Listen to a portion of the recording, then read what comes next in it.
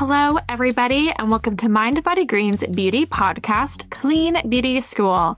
I am your host and Mind Body Green's beauty director, Alexandra Engler. On this podcast, we explore beauty through the lens of well-being. And on today's episode, we are talking about nutrition and skincare and the deep and intertwined and intrinsic ways that those two play in each other's roles.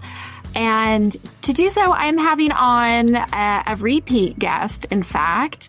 She is a board-certified holistic nutritionist. And last time she was here, she was joined by a board-certified dermatologist, Dr. Rusek. When they were on, they were talking about their integrative anti-aging program. But today, we are spending the whole episode just talking about nutrition. I am so excited to have her back. She is such a pleasure to talk to. Jennifer Hanway, welcome. Hi, Alex. How are you doing? I'm doing well. I'm doing even better now that you're here. Every time I talk to you, I feel like I learn so much. So I'm so excited to get back into it and ask you all of my most pressing questions. But before we get into those, I just want the audience to have the chance to reacquaint themselves with you. And we don't have to go over your whole journey again, but I do want to ask more specifically, how did you find yourself on the path to the beauty side of nutrition? Because obviously you are a nutritionist, but how did you end up in this industry? On the fun side of things, my first venture into kind of health and wellness was about 19 years ago. So that's a long time ago, before social media, but I found myself in this beauty nutrition and skin nutrition field. In 2017, I was the head nutritionist for a health retreat in Switzerland, in the Swiss Alps, which obviously sounds wonderful and glamorous. And as a guest, yes, as someone working there, very hard work. But one of our guests was Dr. Rusek, who we had on the podcast last time you and I chatted. And Dr. Rusek is a board-certified dermatologist in the Upper East Side in New York. And she was finding that her patients were not getting the results from their aesthetic treatment. So she was only able to produce a certain result for them because the internal part wasn't functioning well. They were inflamed. They had gut health issues. They weren't eating a healthy diet. And whilst there's so much that we can do on the surface, if that internal health isn't there, the external treatments, you're not going to get as great results. So she came to me, we did a few sessions together, and she said, would you like to come and partner with me in New York and we'll see how it goes? And I was like, absolutely. So let's say yes and then figure out as it goes. Now, where are we now? 6 years later, we've really built that practice into how do we optimize not just skin health, but skin health, hair health, nail health, all of those outside pieces of the puzzle. How can we optimize those aesthetic treatments from the inside? So as part of that, my own research and education went into how does not just nutrition, but exercise, stress, sleep management, supplements, all of those things, how do all of those lifestyle aspects affect how we look on the outside? So that's what I've been studying for the last 6 years, and I'm still studying it because there is so much more research these days. And that's really how it was a wonderful serendipitous accident that I came into it, but I absolutely love it. And one of the reasons why I love it is I will do anything to help people change their health. And if we're coming at this from a vanity angle, fantastic, because anything that we do to improve the health of our skin helps improve our health from every single level. So I think it's a really exciting field to be in. Well, we're excited to have you in the field. It's always great to have people as passionate about nutrition and overall wellness as you are, and to learn from and pick your brain. I think I've asked you this before, but I want to remind our audience and myself really is, what is your well-being philosophy? Oh my goodness. I think that probably has changed over the years as well as I've got older, as my client base has got older. But I think as I was just saying to you, my husband and I we're just getting over COVID for the first time. We were slow adopters on that one. And even someone who works in a health and wellness industry, you really do take your health for granted until you don't have it. And then you're like, oh my goodness, I took feeling energized and bright and switched on and being able to breathe and walk and move. And you take these things for granted.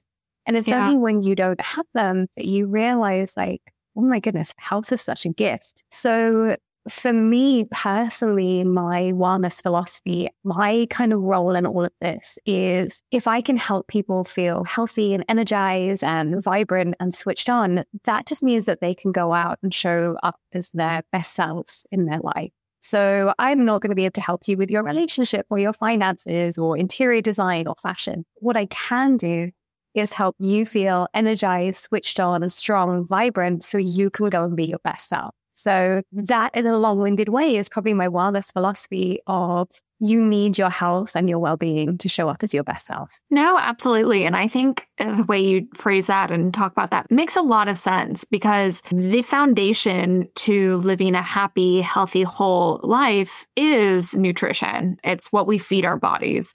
And without that, everything else eventually crumbles. And that sounds dramatic, but I think it's true. And one of those things that eventually crumbles is your skin. And if you are not feeding your body the adequate nutrients or the building blocks that your body needs to create healthy skin, you're going to see the effects of that over time. And that's something you and I have talked about quite a bit in our various chats. And one of the areas specifically is about protein. Protein is something that I have been thinking a lot about lately, and making sure that I'm getting enough protein in my diet. I know it's something a lot of the people at the Mind Body Green staff have been talking about. We're just very interested in protein consumption at the moment. And I know it's obviously important for skin health. And in some previous conversations, you've shared some fascinating insights with me. And one of them is that your body, it needs the tools to regenerate itself. And protein plays a vital role in that regeneration process.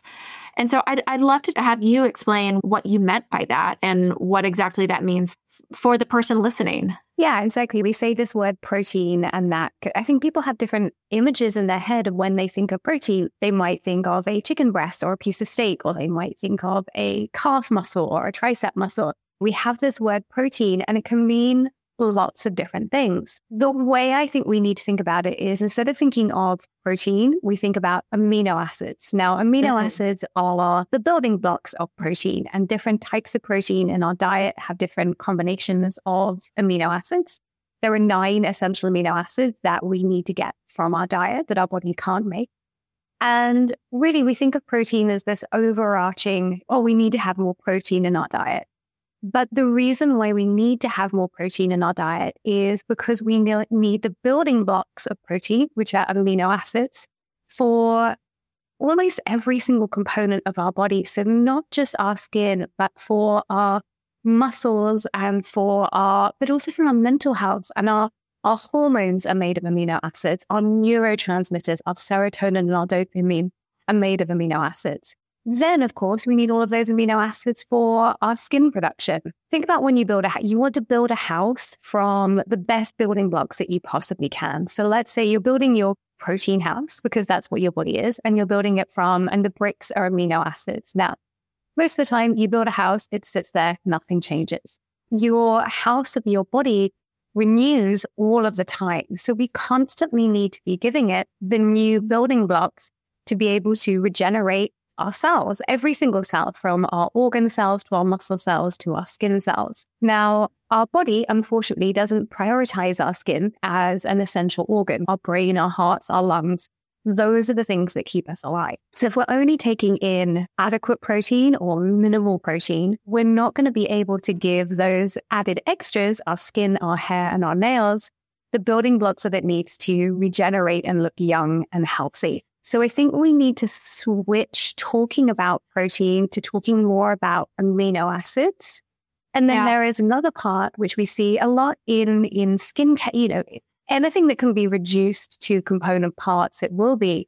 Now, we're talking a lot about protein, but I know last time you and I chatted off the record, we were talking about, protein doesn't, and amino acids don't work on their own. We need all of those vitamins, minerals, antioxidants to regenerate and create those new skin cells. Yeah. And I do want to get into the extras very shortly, because to take care of your skin, you need a robust assortment of nutrients, right? But to just highlight the protein, to go back to the protein aspect, I want to dive in a little bit deeper of something that you just said, because you said if we're only getting the adequate amount of protein, then perhaps we won't have that surplus that we need to supply our skin. And I think that's a really interesting and important point to dive deeper, just because I think a lot of women, myself included, they don't really even know what, one, an adequate amount of protein looks like. And then two, they don't know how much they should be trying to ingest for an optimal amount.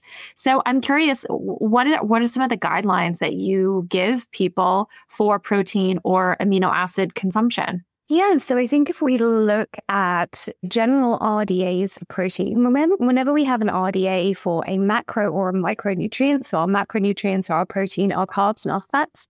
Our micronutrients are our vitamins and minerals. Whenever we have an RDA, that's a recommended daily allowance, that is to keep us alive. So that's basically, how do we stay alive and how do we not get disease? Now, that's a very different end of the spectrum from how do we function optimally, both from our energy, our vibrancy, our mental cognition, and the way we look. So those are two different things. So I think what happens is that we get stuck in these, when we look at optimal protein intakes, we look at the RDA, and that's actually a lot lower than what we think of for optimal protein. Now, I'm not a fan of people having to weigh and measure and calculate all of their nutrients. I think that's a step above what most of us need to do. So a really easy general rule of thumb I say to people is 1 gram of protein per pound of body weight. So really simple. If you weigh 120 pounds, you're going to be aiming for 120 grams of protein. Now, where it gets a little bit complicated is it's not just, let's say you have a chicken breast and the chicken breast weighs 100 grams or 4 ounces. That's not all going to be protein. So it takes a little while, a little bit of Googling to find out exactly how much protein is in something. So let's say, for example, 4 ounces of chicken breast is probably around 20 grams of protein. So that's how you can start adding it up. Now, that might sound 120 grams of protein might sound a lot to people, especially if they're coming off the back of a plant-based diet, or they've thought in the past that maybe they need to not have so much protein. So getting from what could be 60, 70 grams to 120 grams seems really overwhelming and seems like a lot. So I say to people, first of all, think about just having a good size serving of protein in your breakfast, lunch, and dinner. So breakfast could be Greek yogurt, could be protein powder, eggs, turkey bacon, that kind of thing. At lunchtime, think about that 20 to 30 grams. So a good sized piece of chicken breast, of tofu, of salmon, and then the same in the evening. So at that point, we're getting up to maybe 80 grams, 90 grams, hopefully, which is going to be a huge difference for people already. Then we can think about adding in incremental protein, so protein that comes in the form of nuts and seeds. So then we're getting up to that 80, 90, 100. And I think once people are there for a little while, then it starts to feel like, oh, this is my normal. Then you can start thinking about, well, maybe where can I add a little bit of protein? Can I add some collagen powder to my smoothie? Can I do a bigger serving of protein? Can I maybe have a piece of protein with some cream cheese or seeds or something like that? And then we're getting up to that 120 grams. Now, that 120 grams, again, as I say, if you weigh 120 pounds, that 120 grams is a great option. If you are someone who is really athletic, if you're lifting a lot of weights, if you're doing a lot of sports, you might want to have some more in there. If you're someone who's more sedentary, you might want to have less. But a really great rule of thumb is 1 gram per pound of body weight. And then even if you're getting somewhere up there, you'll definitely experience the benefits of having more protein. And then for people who, myself included, perhaps is maybe not eating that much protein. I'm thinking about my diet and I'm not dramatically falling short of what you just said, but I know that I'm not hitting that 120. what sort of benefits might I expect if I get to that threshold? Like, what's my incentive here for actually getting to that optimal amount of protein? Yeah. And again, there is optimal, but there's optimal for different people. Some people feel better with a little less protein. Some people feel better with a little bit of more protein. So it's about finding what works for you. But really the number one thing that we see is people have less cravings and less hunger. So protein is the nutrient that helps with satiety. So when we have high protein diets, what this does is that switches on hormones that tell us we're full and satiated. So number one is, you say to people 100 to 120 grams of protein a day. They're like, oh my goodness, that's so much food. But actually, in terms of volume, it's not. But what it does is it really helps with hunger levels. The first 2 weeks when we start adding protein into people's diets, they really are like, oh my goodness, I had 20 to 30 grams of protein at breakfast and I wasn't hungry again until lunch. Yeah. So I think the satiety is a huge part of it. And then you're more likely to make healthier choices than getting to 11 o'clock and wanting that coffee and that pastry. So satiety is one. The improvement in blood sugar regulation. So again, helping with those cravings for sweet foods. Blood sugar regulation, insulin sensitivity. So we have insulin resistance at one end of the spectrum and insulin sensitivity at the other end of the spectrum. Insulin sensitivity just says that you are able to use the food that you eat for fuel rather than storing it as fat. But it's a huge part. Being insulin sensitive is a huge part of being metabolically healthy. Now, in terms of metabolism as well, we know that protein intake has a huge correlation with the amount of lean muscle mass that we have. Now, as women, we should always be thinking about prioritizing our lean muscle mass, not just in our 20s and 30s, but moving forward in our 40s, 50s, 60s, and beyond as well. So the more lean muscle mass we can have, the better for metabolic health, for bone density, for strength as we get older, all of those things. And we know that higher protein diets help us have more lean muscle mass. So those are really the metabolic basics. But then once we get past that, we know that our hormones and our neurotransmitters are made from amino acids, the building blocks of protein. So you eat protein, it gets digested, it becomes amino acids. Those amino acids go, therefore, and make skeletal muscle, but they also make our hormone, all of our hormones, our thyroid hormones, our sex hormones, our neurotransmitters. These all need amino acids. So if someone comes to me with a thyroid imbalance, I might be looking at how much protein they're taking in, because if they're not having enough protein, they can't make those hormones. And then we get to the fun part, which is the hair, skin, and nails. And once we start having enough protein in our diet, then we can use all of those amino acids to regenerate hair, skin, nails. And we find that our skin turns over more quickly. We find that wounds heal more quickly. If you have a peel or a laser, you regenerate more quickly afterwards. You have to keep getting a manicure all of the time because your nails are growing like crazy. So it's really, there are so many benefits once you even start increasing your daily intake. Well, you've sold it to me. I mean, I know that I should be eating more protein. I just need to commit myself to doing it in 2024. It's just more food that I'm used to be honest. It will feel like more food than you're used to, but it's also not huge amounts of food. So what we also want to be thinking about is the amount of added sugars and refined carbs that we're having in our diet as well. So really balancing that out a little bit. But for most people, I say the best change that you can make is actually having a higher protein breakfast. Yeah. If, what I'm saying feels overwhelming, having a higher protein breakfast is actually going to be so beneficial for the rest of the day. We've been back and forth so much in wellness on intermittent fasting and all of these things, but the evidence overwhelmingly shows that a protein-based breakfast, eaten within a couple of hours of waking up, is the best thing that we can do for our metabolism long term. Sure. So if that all feels overwhelming, getting that breakfast nailed down, that's going to make a huge difference for the rest of the day. Okay. I mean, that's simple enough. So you mentioned earlier in your first answer regarding protein that it's not just the protein. You need other nutrients that support the amino acids, like the antioxidants, etc. So I want to get into some of those and what are the other tools you need to give your body to help regenerate itself. Why don't we start with antioxidants? What sort of antioxidants should you look for in your diet? Yeah, you're exactly right. It's, again, when I'm talking about beauty nutrition, I often compare it to a skincare routine because I think if we are listening to this podcast, we have a skincare routine. Yeah. So you're not just going to cleanse your face, or you're not just going to use an SPF or a vitamin C. You're going to use all of them.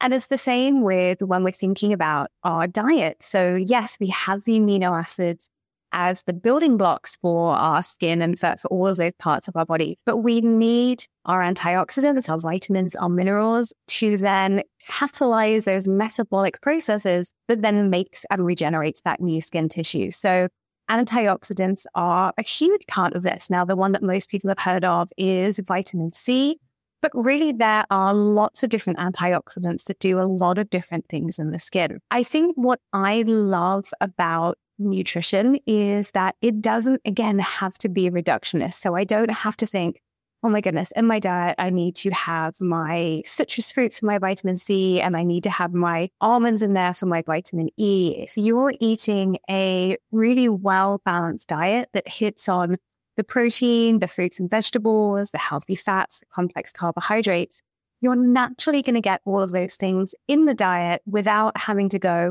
oh, I need my red pepper over here for my vitamin C, and then I'm going to make sure that I eat 4 almonds for my vitamin E. Our body doesn't work like that. If we're eating this really rich, nutrient-dense diet, we're going to hit all of those things. With antioxidants specifically, I do like making sure that I've got enough vitamin C in my diet. Most people do have. I know people really like nitty-gritty. So personally, I take a liposomal vitamin C supplement. I've been doing that for years. I actually found about that. I had some dental surgery about 8 years ago, and I had this wonderful biological dentist, and they were like, take the liposomal vitamin C. It's wonderful for tissue healing, but it's also really great for skin regeneration. And then, of course, I did my research and found out that liposomal vitamin C can be really helpful. And especially if you're having, now we're getting into nitty-gritty, if you're having if you're having collagen in your diet, you need to have that vitamin C to help with the collagen production as well. So personally, I'll take for antioxidants, I take a liposomal vitamin C, but I also take a liposomal glutathione as well. So glutathione is our master antioxidant. Now, our body can make its own glutathione, but I know personally, I'm a little bit of a slow detoxifier. So I take a glutathione supplement. So I wake up in the morning, empty stomach, I take my liposomal vitamin C and my liposomal glutathione. And for me, that's my insurance policy for my antioxidants. Then, of course, during the day, I'm going to have my berries and my red peppers and my citrus fruits and my leafy greens. But for me, in terms of supplements, I take a vitamin C and a liposomal glutathione. And those are my kind of key antioxidants for the day. Okay. And then in addition to antioxidants, what other areas should people be trying to hit? I'm thinking of like healthy fats. Am I going in the right direction? You are absolutely going in the right direction. And I think probably you've seen as well, what we're moving towards a lot in terms of skin treatments and skin products is talking about the skin barrier. We've been through the years where we've all peeled our face off probably far too much with all of these really strong acids and retinols and things. And now, absolutely, we've all done it. But now the movement is talking about this health of the skin barrier. Now, a big part of the health of the skin barrier is our lipid composition. So every single cell in our body, and especially with our skin, has something called a phospholipid bilayer. And basically, it's a layer that is made of lipids, fats, that really has so much importance of integrity to the skin. So really that skin barrier lets us know the skin barrier is responsible for what comes into the cell. So giving our cells energy, giving our cells those antioxidants, but also detoxification as well. So really, when we think about the skin barrier, we need to think about the cellular membrane. Now, long story short, that is made of lipids, fatty acids. And so we need to get a great combination of fatty acids in our diet. And we hear so much about omega-3s, omega-6s, saturated, monounsaturated, polyunsaturated. And the key is to get a balance of those. So there's a lot of noise about seed oils and vegetable oils. Yeah. Social media. And that's true. What it is, as Americans, Brits, anyone in a first world country, we tend to have too many omega-6s and not enough omega-3s.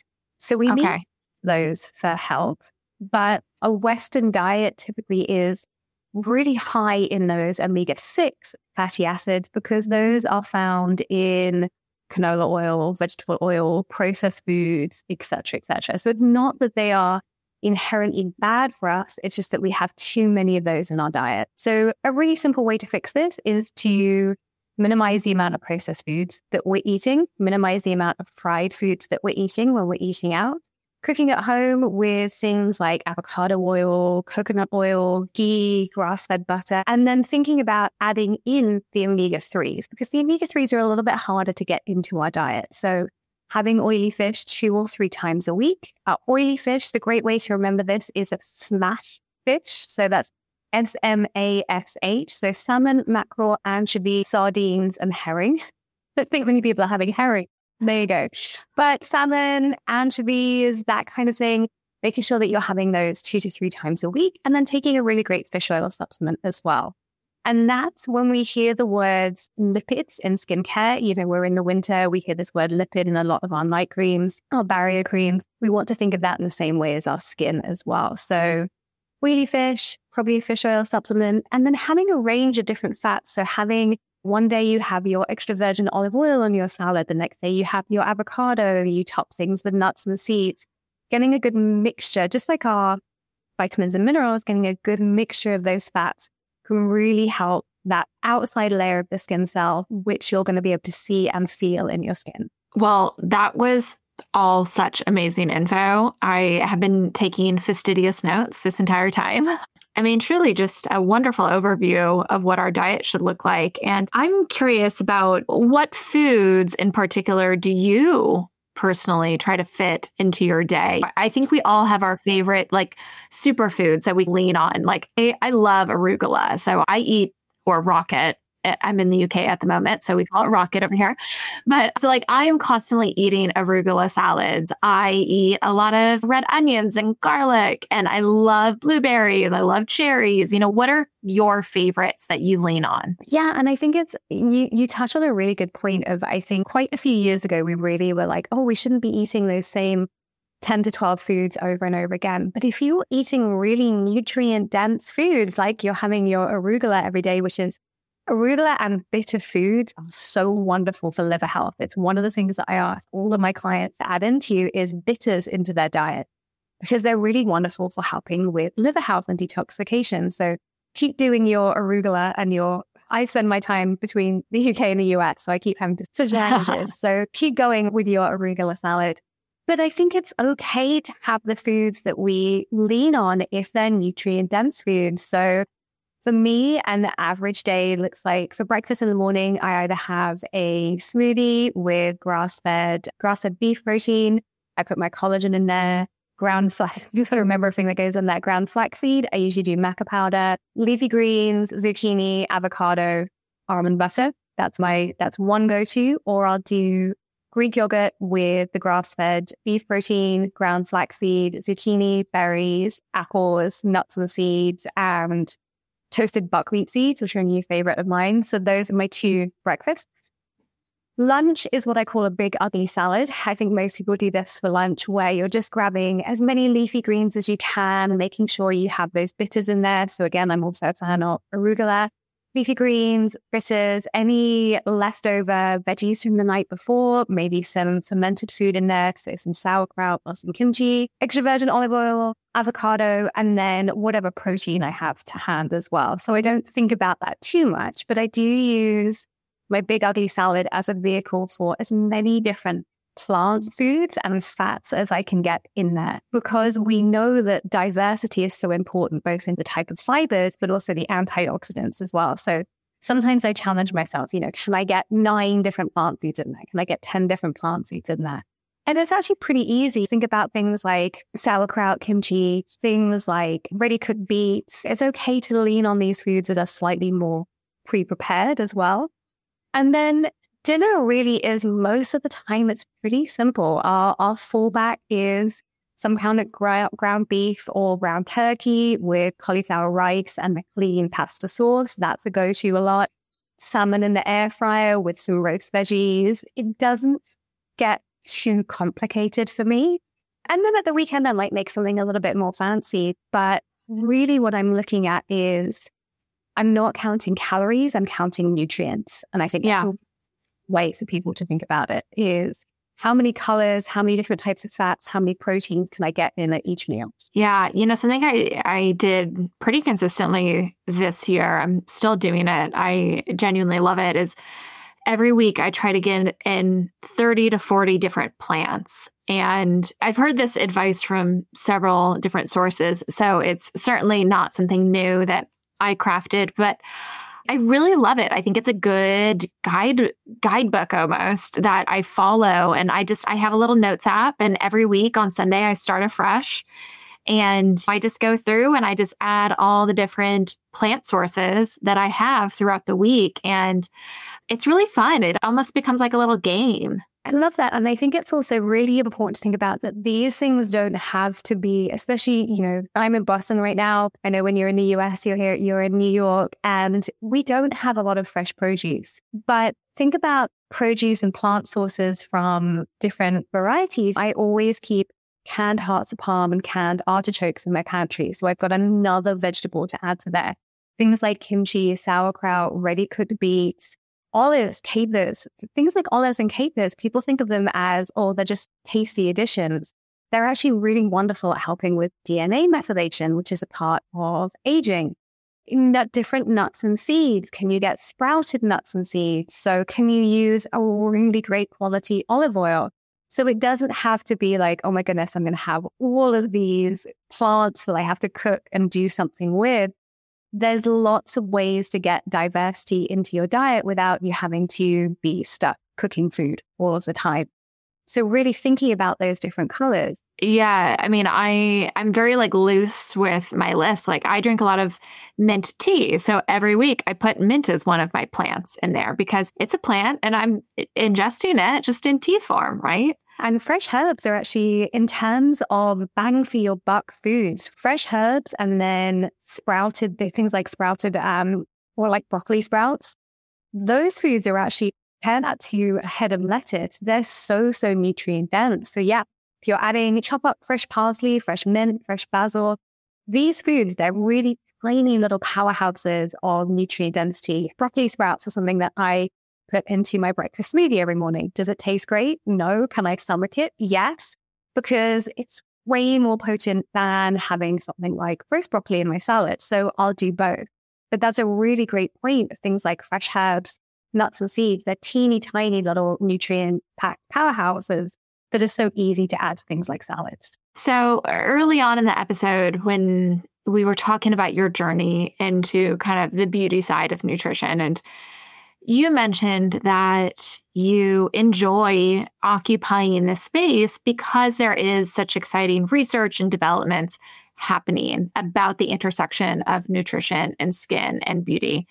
And that makes me curious of what areas pique your interest right now. Like what areas of research or what areas of innovation excite you about the future of this field? That's a great question, actually. And I was thinking about this in two different, as I was making my breakfast this morning, I was thinking about what we were going to chat about. And I really see this from two different points of view. So one is the foundational aspect of this. So I get asked to talk a lot on beauty nutrition because that's what I'm known for. That's what I spend most of my time in. But I'll also get asked to speak on brain health or immunity or metabolism.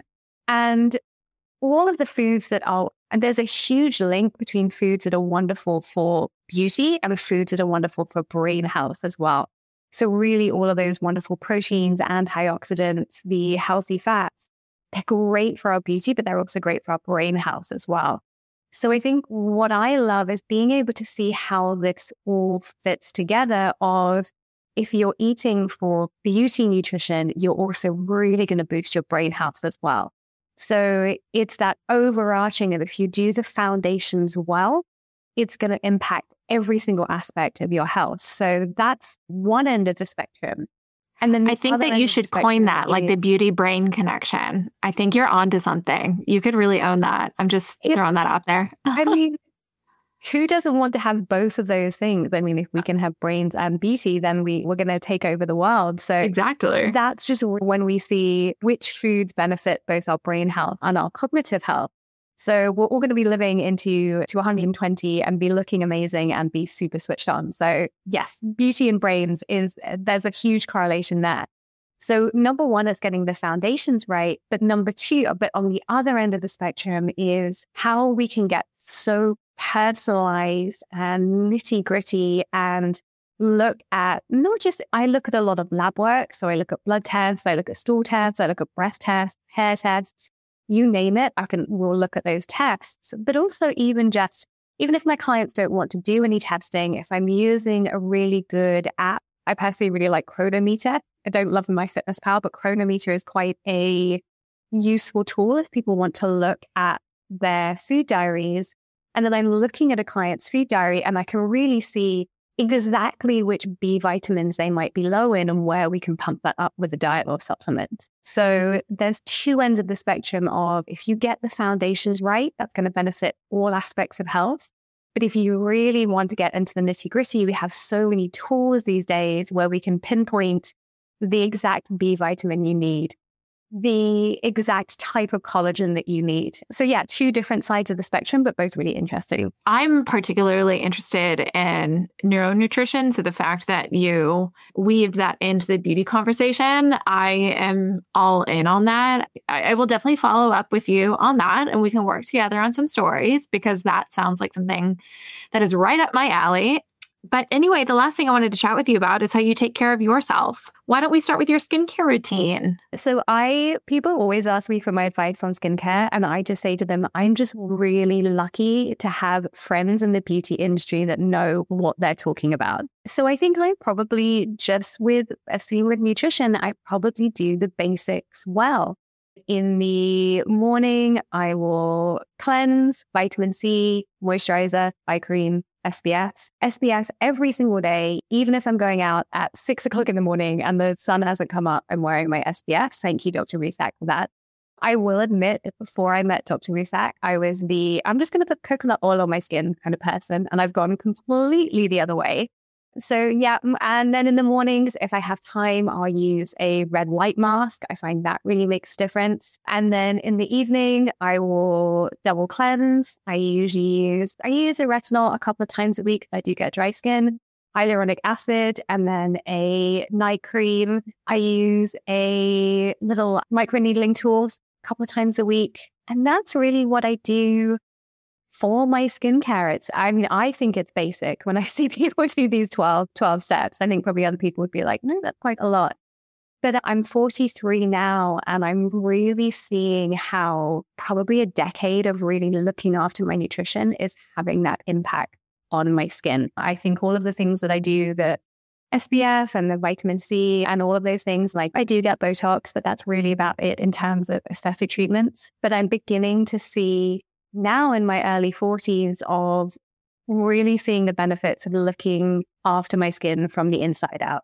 I've never met you in person, but from what I can see on your photos and last time we had a video chat, you have pretty great skin. So it's working. It's working. And what was really interesting was we were saying just getting over COVID, which is why I sound a little bit congested, but I had my first eczema breakout I had eczema as a kid on my hands and on my face. And really, I've been able, ever since I really put myself through healing my gut and all of those things, I never, ever get flare-ups. But being sick, having a virus really flared my eczema up as well. So that was such a great reminder of what's going on the inside. And sometimes we all need those little bit of reminders of it can be challenging to tear down that glass of champagne, to turn down that piece of cake, to make sure you're getting the early night rather than watching the next episode of your favorite show. But I think when you start or you've done it for a long-term consistency, that's when you really start to see the benefits of it. No, absolutely. I mean, my diet isn't the best right now, and I'm probably not sleeping as much, and it's the holiday season, so there's more alcohol around that I'm used to. And it's fascinating just the difference that I see in my skin because the months leading up to this holiday season, I was so diligent about what I was eating. I wasn't drinking any alcohol. I wasn't even really drinking coffee. And I'm not anti-coffee, but I was just sticking to tea and sticking to things that were a little bit easier on my stomach. And to just see the difference in between what happens to my skin when I am really intentional about it versus at the moment where it's not necessarily ideal, it really is astounding. And it really is a good reminder of what your lifestyle habits, those sorts of choices, what they can do to your skin. I mean, we didn't even touch on the alcohol piece of the puzzle, but I think that's such a complex part of, I think, our culture and our society. But I am always coming up for almost a year without having any kind of alcohol whatsoever. Wow, good for you. Yeah, it's not easy, believe me, but it has been a deliberate choice. But I do think it has made such a change in my skin long term. And it's always one of the things that I want to have a glass of wine or a glass of champagne, just so I can remind myself how I look the next day. But while our liver is such a huge part of our overall health, but also in terms of our skin health as well. And if we're really stressing our liver out by putting alcohol in there, it doesn't get to do any of the other great work that it does. So that's a whole other, yes, alcohol is a big one in terms of beauty nutrition. Caffeine is, again, I'm not someone to ever take anyone's coffee away from them, but thinking about, can we do an organic low acid coffee? Can we make sure that we're really hydrating when we're having our caffeine? So there's so much to talk about, and alcohol and caffeine are two things that if we can minimize in our diet, you almost automatically see that glow in your skin. Yeah. I mean, that's a whole other episode. So maybe next time you're on, we can touch on liquid consumption. Okay. And then the last thing I wanted to ask you about is how you take care of yourself as a whole. We've obviously covered nutrition throughout this episode, so we don't need to get into that. What are the other core parts of your well-being routine? And I leave this up to interpretation for the guest, because what people view wellness as is very personal. So however you want to answer this question, I'm game. So I think for me, it is being diligent about managing my stress and prioritizing my sleep, because we've talked about all of these wonderful foods that help to build and regenerate our skin. But if we have high stress levels, that's going to do the opposite. So we've talked about everything that is anabolic or building up. When we have high amounts of stress, we have high cortisol, high adrenaline, this actually breaks things down. So this is why the really great example of this is when we see the US presidents and they come into term and they look 10 years younger than they do when they're coming out of it. And it's partly because of those really high stress levels. So when we have too high cortisol, which is our stress and energy hormone, that can actually break down collagen and elastin in the skin. So really being diligent about managing my stress on every couple of hours, thinking, do I need to have a herbal tea? Do I need to take a deep breath? Do I need to get outside for a second? And then being so protective over my sleep. I am in bed asleep by 8:30 every night. I have the eye mask, the earplugs. We don't have screens in the bedroom. And I think I would almost say to people, think about prioritizing stress management and healthy sleep before you even change your diet. So again, there's another podcast episode that we could chat about. No, but that's such a bold statement, especially coming from a nutritionist, is prioritize stress management before you even get to food. I think that's really powerful. If you are too stressed out and you're not sleeping, you're not even going to be able to make healthy choices the next day. Yeah. You're not going to be able to choose that protein smoothie or that Greek yogurt bowl. So if I have someone who's coming to me and they're starting from scratch, I'm going to start with helping them manage their stress and get better sleep before we even come onto diet. Wow. Well, I mean, what a powerful note to end on. Thank you so much for joining me today. I knew it was going to be a great episode and I was proven correct. So thank you so much for joining. Thank you for having me. Thank you so much for listening to today's episode. I hope you enjoyed it. For more beauty content from the team at Mind Body Green, you can always read along with our content at mindbodygreen.com, follow us on social media, and of course, tune in to next week's episode. If you enjoyed this podcast, don't forget to rate and review us. And if you ever want to reach out with questions or insights, or thoughts, you can find me on Instagram at Alex_Blair_. Thanks so much for your time.